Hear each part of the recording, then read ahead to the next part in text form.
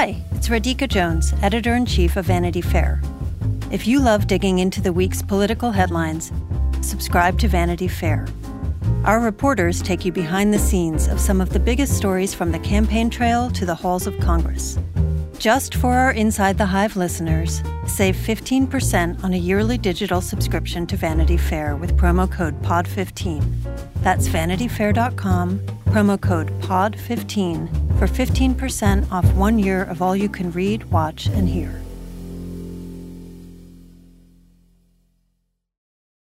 Joe, what did you set out to find out? What did you want to answer in this article? I see the story as California is a laboratory of the Democratic Party, and that within the Democratic Party, there is a lot of debate and conflict right now. It's in the Dianne Feinstein race. It's down to the city council level in Los Angeles. There's progressives who see that problems need to be solved this way. Deal with income inequality, because if you don't deal with the disparity in income equality and the housing situation, you're never going to deal with the other things, the homelessness and the crime. And then there's people coming from the other direction. Nancy Pelosi, one of them, is like, safety is a huge concern. She sees crime in the polling going up. She sees what happened in New York State when, Democrats lost some seats that they didn't need to lose because they dropped the ball on crime. So they're thinking very politically about it from a centrist point of view. And I was interested in that debate and in that conversation, which I kept running into every place I went, from a dinner party to, taking a tour of Skid Row with Rick Caruso. That's Joe Hagan, special correspondent for Vanity Fair. His latest feature for the magazine is titled, "Can Anyone Fix California?" And we're also joined here by Marisa Lagos, a government and politics correspondent for KQED in San Francisco. She's also the co-host of the Political Breakdown podcast. So she's our California insider.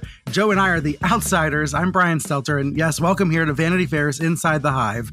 We're talking about California's reputation as the most progressive and innovative state in the country, and how that squares with the increasingly dire headlines almost every day about epic homelessness, rising crime, not to mention the fires, floods, and earthquakes. So, Marisa, you're a political reporter based in California. How do you react to how Joe's describing the story and his interest in the story? Well, I'm also a lifelong Californian, so I should say that. This is like an entire genre of national media, and it's not unique to this moment, right? I mean, I would say about every decade we have headlines. Joe's is a little bit more, I would say, thoughtful, but I remember coming in at the end of Arnold Schwarzenegger's term as governor when we were facing huge budget deficits, and there were headlines in the New York Times and all the national media, "Is California a failed state?"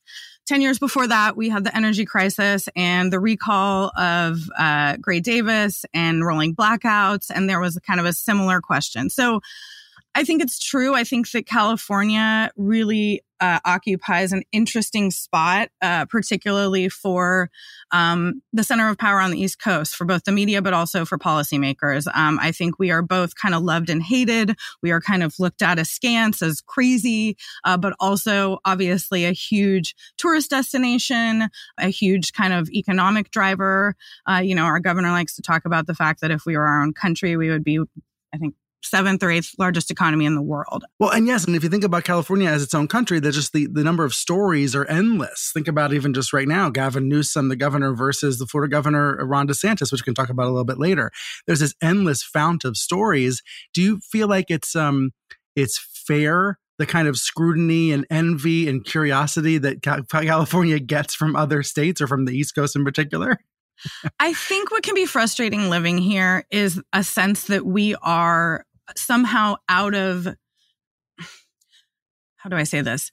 A sense that we are somehow in a different place than everybody else, because all of the issues, and Joe alluded to this, but all of the issues that we're talking about here inflict the entire nation. They may be heightened here. They might be more extreme, particularly in our urban areas. But when you talk about fentanyl use, homelessness, housing crisis, inequality, climate change causing, all kinds of natural disasters, pick another state. You can find that anywhere. We are a microcosm of this nation. And if you look around our state, you can really find everything you want to talk about in America here. Yes, we have the coastal liberal elite sort of wealthy cities with, progressives in charge. But if you go up to Shasta County, I mean, that's the most MAGA place in America, arguably, right? If you go to the, Central Valley, we have farmland and all, of the sort of complication that ensues there in terms of a huge Latino population that doesn't have a ton of political power. That's all to say, Brian, that yes, I think it can be frustrating. I was laughing a couple of weeks ago. The New York Times had a big story, mostly about crime stuff, but kind of asking a similar question.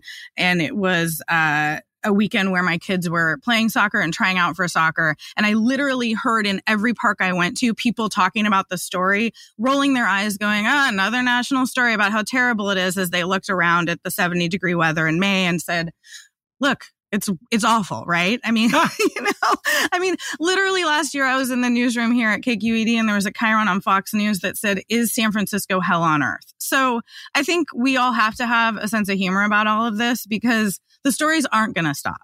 Right. Oh, well, the Fox stuff is in a whole other league. Joe, a lot of what you wrote about made me want to move to California. Well, it's funny because I was staying in Mill Valley while doing summer reporting, staying with my brother-in-law. And that weekend I was there, one of those stories came out. It was in the New York Times about how the downtown San Francisco is empty. It's a ghost town, right? And my brother-in-law would just threw the paper across the room. He was pissed off because, Californians naturally, and I think, completely justified, they're defensive about this. Who wants to have their state kind of held up like this and caricatured in different ways by outsiders? I get that. And believe me, I've heard all about it on Twitter over the last 24 hours. Oh, there's been strong reactions to your piece. That's why I love it. Yeah, I've been like a can kicked up and down Twitter, which is great.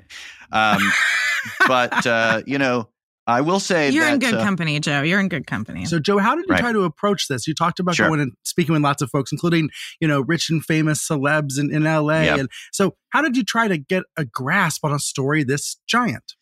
Well, I knew it was not possible, right? Unless I'm going to write a book, right? And spend, a couple of years traipsing up and down the state.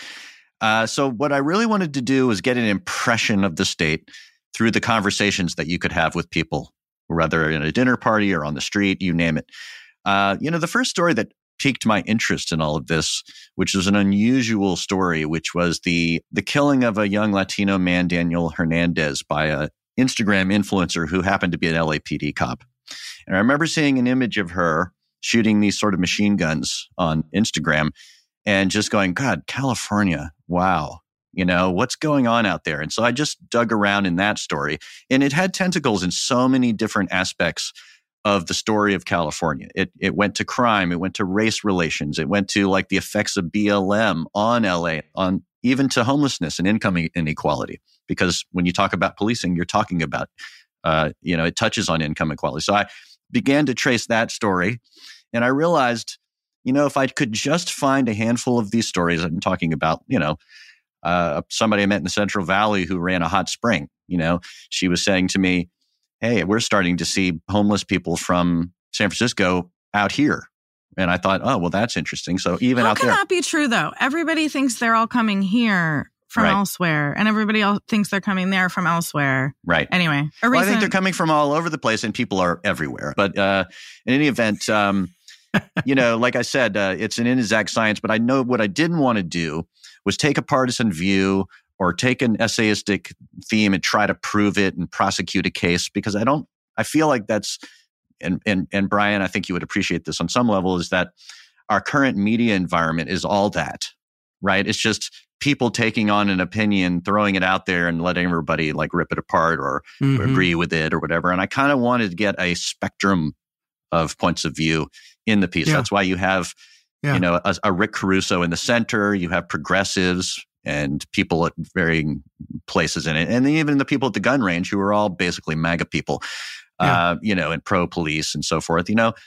I wanted to get their point of view. I mean, there's this Taryn Butler character who's sort of a comical weirdo at, running a gun range in Simi Valley. But he was saying, he's trying to explain why people are buying guns and why they'd be interested in having them in home defense. Now, his vision of the city may be caricatured by his own fears and interests in guns, but he's pro-cop and he's saying, hey, cops don't want to deal with the city anymore, and they're afraid to even show up for fear that they're going to lose their job or screw up. And, now, is he right? I don't know, but at least I got the expression of that point of view, and I wanted it. Mm-hmm. Mm-hmm. Yeah, the more voices, the more complicated the story, the more interesting the story. Yeah. Marisa, you've written quite a bit about crime, about safety.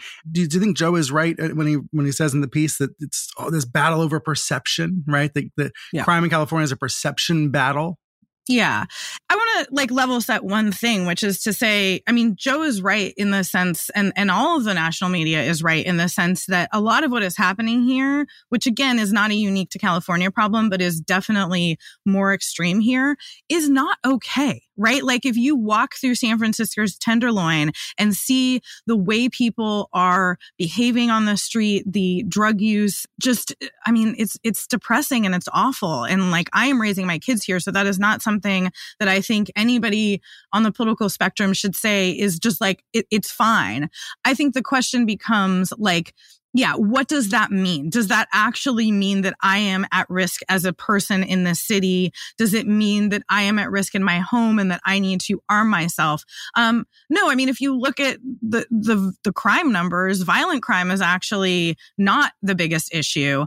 Property crime in a city like San Francisco has had, some big spikes, especially during the pandemic. And we've seen, again, these kind of national trends of big retail theft rings and just drug use sort of fueling a lot of this type of shoplifting behavior and things like that.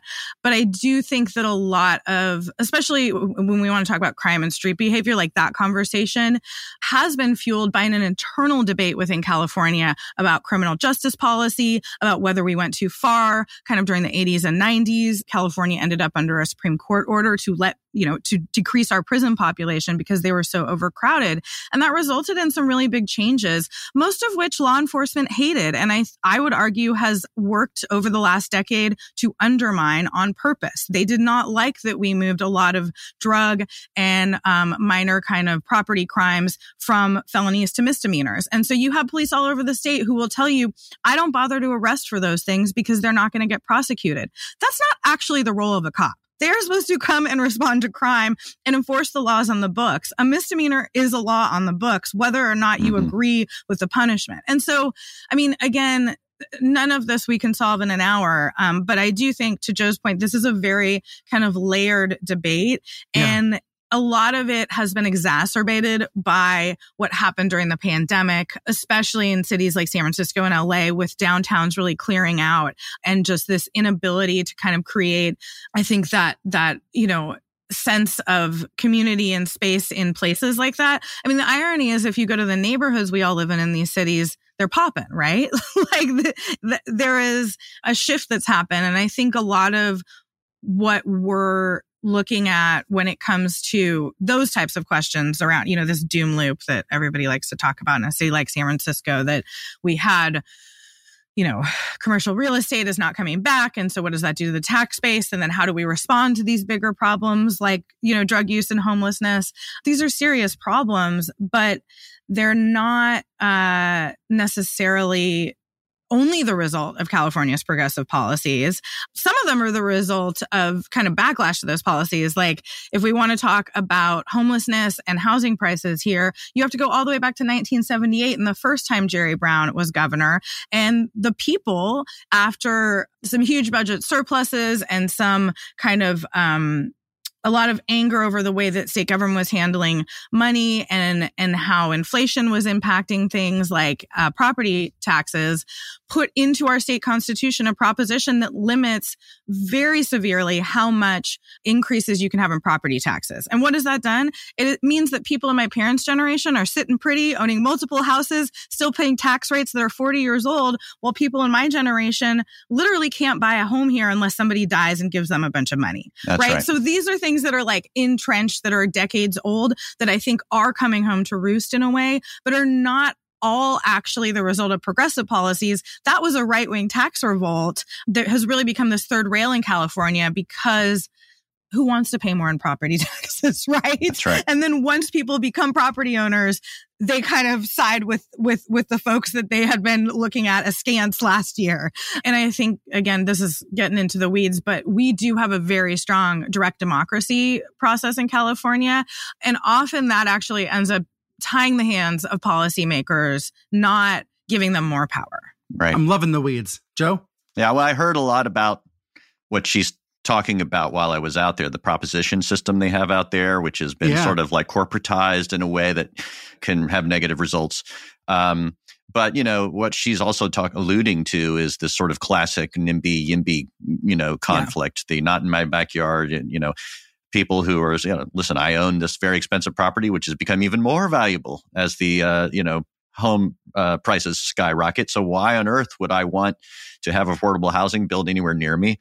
This has become the issue, right? The counties north of San Francisco are very well known for that type of NIMBYism. And right. Yeah, it's created a problem where, a home costs $1 million. That's right. Period. Well, and right, that's in my piece. I have the stand-up comedian Shang Wang weighing in on this because he has a whole bit about it in his stand-up, which is like, I'm a 42-year-old Taiwanese stand-up comedian. Why are they giving me a loan for $1 million to buy a house? That's actually with interest going to be $2 million. Because that's what a house costs in Los Angeles, California, entry level, right? I mean, that's another thing I learned just looking at the numbers in San Francisco, by the way, is this, what low income housing is like something like $2,500 a month or some ridiculous sum. That out east seems like sticker shock, right? But so people are getting priced out. And so what happens as a result, people move way out and they have to live 2 hours from their job in some cases. Or, even in a worst case scenarios, they become unhoused people themselves, right? Which is why the progressive left says, listen, you can't call them homeless if you don't have any available homes, right? They're unhoused people. I also think we need to differentiate between street behavior and homelessness, because something like 80% of those folks without homes in California are not visible. They are living on couches, in cars, in uncomfortable situations. Many of the people you might see in a city like San Francisco using drugs are not necessarily homeless. They are acting as though they are homeless. And I think that also makes the whole problem a bigger challenge to solve, because we are not really talking about one thing. We're talking about overlapping concentric circles, right? Inequality, drug use, crime, poverty. Like it's not so simple that you could just say, well, if we just gave everybody a house, like there wouldn't be a fentanyl problem. I mean, again, opioids are a international issue, really. And I've been talking to a lot of experts, and I don't think anybody has a very good idea of how to deal with that. Hold that thought. We'll be right back.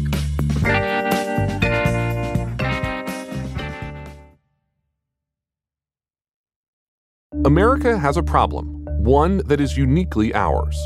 On the new season of Long Shadow, I delve into the complicated history of firearms from the Second Amendment to the AR-15. I try to make sense of how we got here and how we might find a path forward.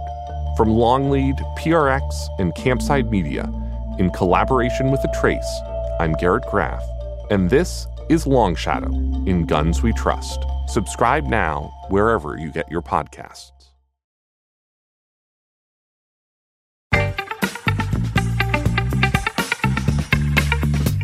I'm really enjoying listening to this because it's the polar opposite of what I get on social media when I see conversations about California, right? When I see Elon Musk tweeting about San Francisco, right, and disparaging the city, I want to get so protective. I want to get defensive. As an outsider, I say this as a guy that lives on the East Coast, I find myself wanting to defend San Francisco, right? So last time I'm there, I'm purposely going out of my way to walk through different neighborhoods to get a feel, right? How are things?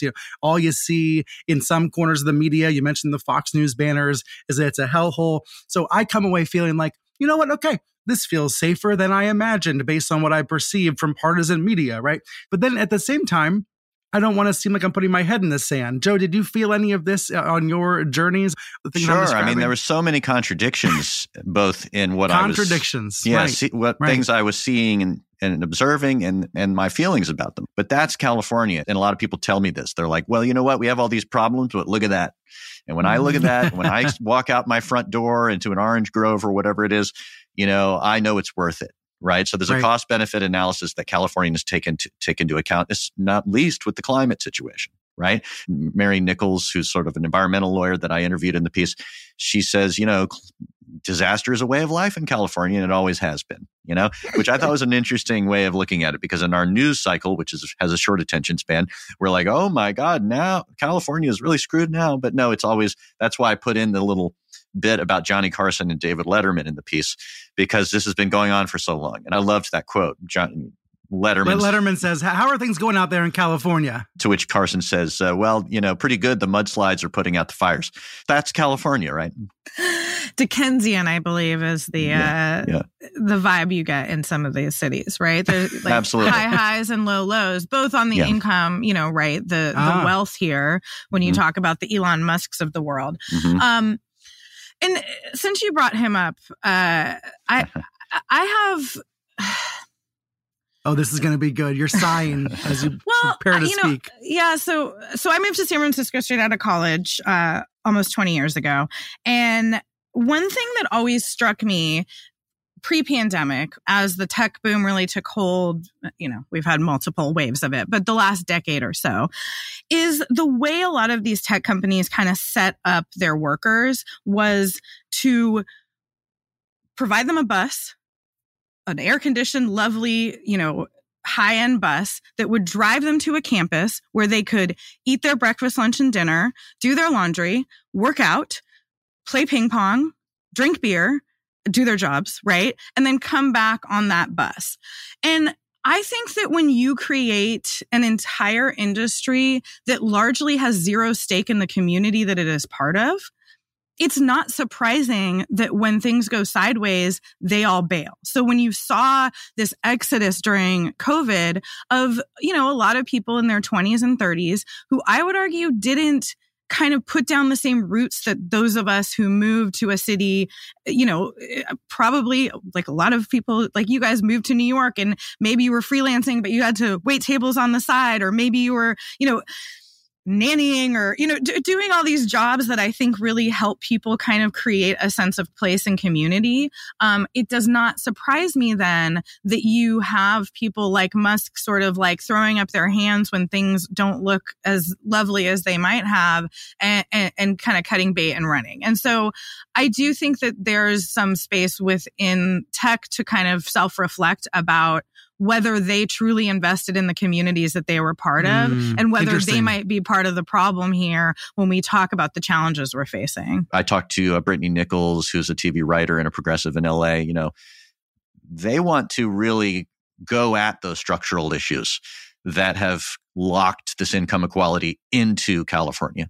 They want to undercut that stuff, and they're very strong about it. I was really impressed, and maybe I'm not spending enough time in like far left progressive circles, but it was really interesting to see, we hear somebody like them saying, I want to defund the police, get rid of the police, get rid of the prison system because they see them as racist, and call homeless people unhoused, and really have all these things that seem exotic to maybe mainstream people. And they're like, oh my God, this is the socialists coming for us, and we're terrified, like they are in Florida or whatever. But, but at the same time, if I think of them simply as critics, right? Maybe their politics don't have a lot of traction now, but I think their critical point of view is correct, that they're looking at the income inequality and the racial disparities that are a part of that income inequality.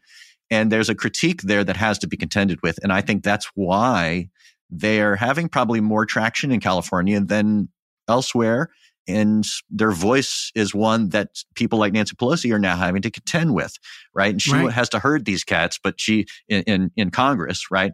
And she wants to vaguely dismiss them as just social media, nuts or whatever. But rabble rousers, yeah. But you need some rabble rousing, and the Democrat Party has always had versions of this. But anyway, go ahead, Marisa. I can see you're ready to.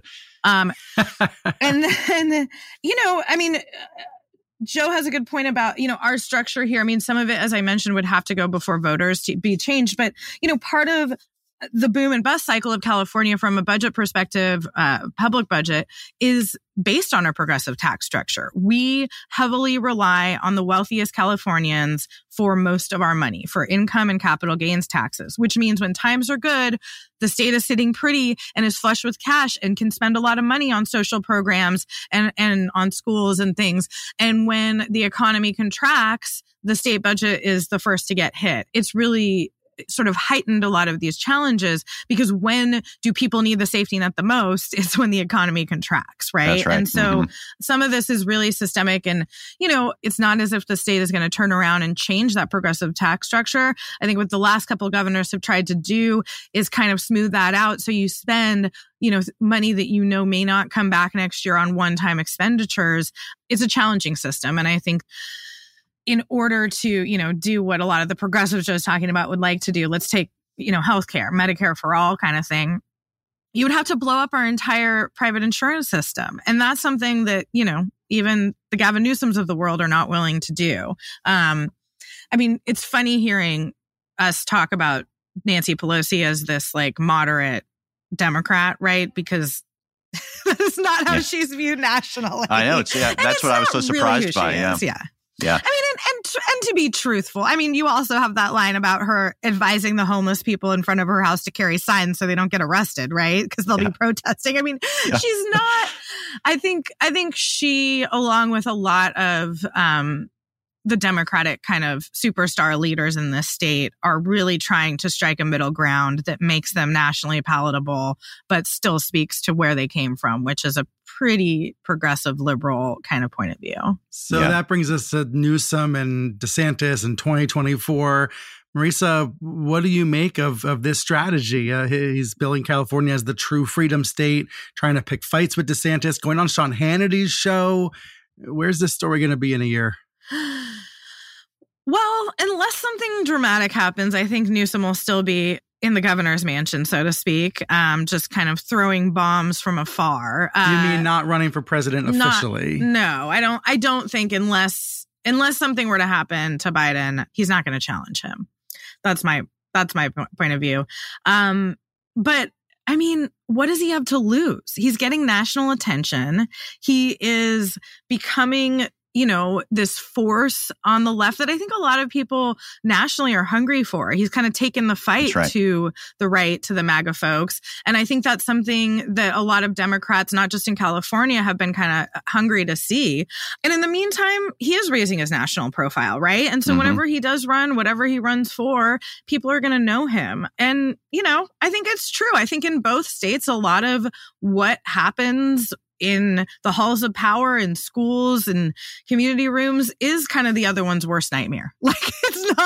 It's not just all on paper. These are very different views of how we should run a society. And I just think that the fact that you have two people who are very eager to kind of bring that to the national consciousness means that they're going to continue to be each other's foils for a while, regardless of what happens in 2024. Right. I agree with everything she just said. And just, let's take into account also, he's good looking and he's not 100 years old. So that's already, he knows that he's got an edge right off the bat. But part of my question going to California, by the way, to, one of the genesis ideas of my piece was thinking, wow, he's really going out on the national stage with a lot of chutzpah. But the report card, you don't want to look at that too closely. Right? Because maybe he's selling something he doesn't have, you know what I mean? So because you go out there and you're like, is this what you're selling? The tenderloin, the conflicts that I'm talking about in this story.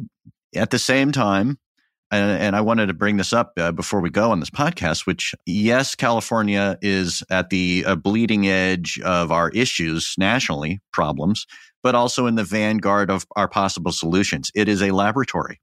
And that's what makes it great. And the conflicts between Democrats are a conflict over how we progress, right? As a country and as a state. That's why I was so fascinated with this Urban Alchemy group, who are a very imperfect organization, but I was surprised to find them there. And in the story, I described this sort of incident in which our photographer who I was with was sort of accosted by somebody on the street who got up in his face and was screaming at him and really scaring him. And somebody from this group, Urban Alchemy, interceded and helped us. And it turns out it's basically guardian angels. They're right? guardian For angels. That's a nonprofit organization contracted by the city of San Francisco, which is employed largely by formerly incarcerated people. So you have these guys who have, some of them very recently in prison for murder and all kinds of things, but now they are in a new role trying to kind of monitor these homeless encampments that police feel they're, overmaxed and can't deal with any longer. Now, you could argue all kinds of ways about that. And in California, it's a very controversial thing. People have very strong feelings about, is this a good thing? But it's spreading. And we talk about how California is at the vanguard of things. This same group has now been contracted in Austin, in places in Arizona, in Portland, Oregon. It's going places because in all these other cities, people are looking and saying, yeah, our police forces are beleaguered, they're undermanned, they don't want to deal with this stuff. Maybe there's another way. In California, the subtitle of California as a state is maybe there's another way, right? So that's the beauty of California. Marisa, you think so too?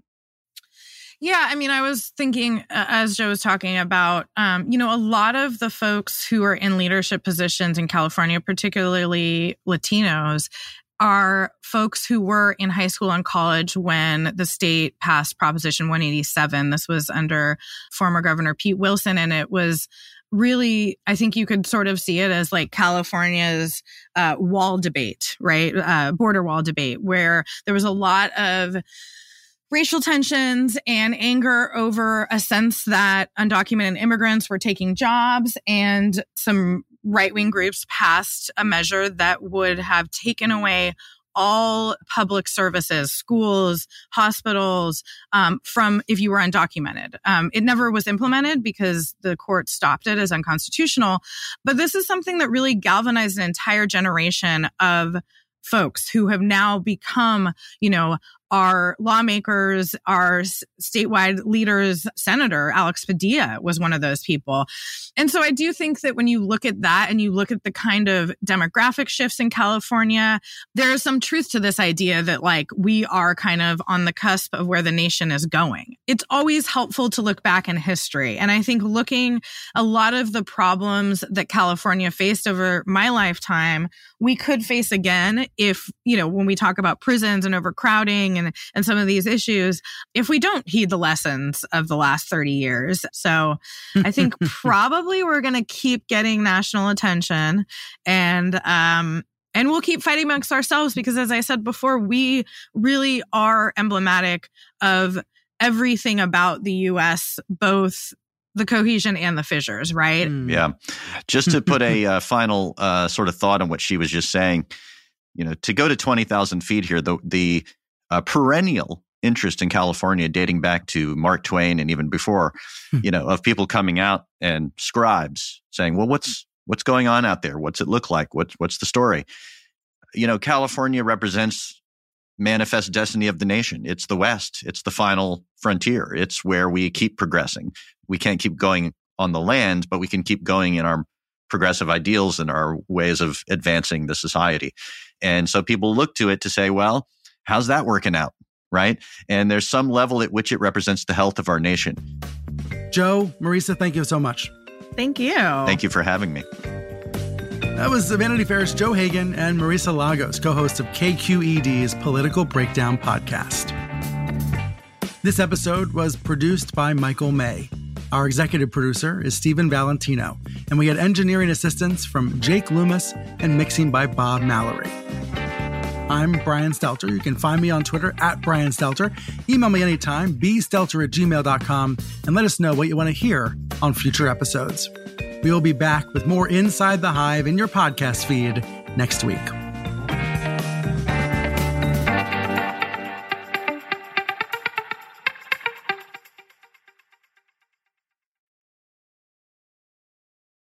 Hi, I'm Michael Calori, the co-host of Wired's Gadget Lab. And I'm Lauren Good, the other co-host of Wired's Gadget Lab. Get ready to dive deep into the cultural phenomenon that's been shaping conversations, sparking movements, and breaking barriers for over a decade. The new 3-part docuseries, Black Twitter, A People's History, based on the groundbreaking Wired cover story by Jason Parham, explores everything from the fun, games, and inside jokes that characterized the early years of Black Twitter to the social movements, the voices, and the hashtags that made Black Twitter an influential force in nearly every aspect of American political culture. Join us as we unravel the threads of this digital community, tracing its origins, celebrating its triumphs, and exploring its impact on society at large. Watch the series from Onyx Collective in association with Wired Studios, premiering on Hulu on May 9th.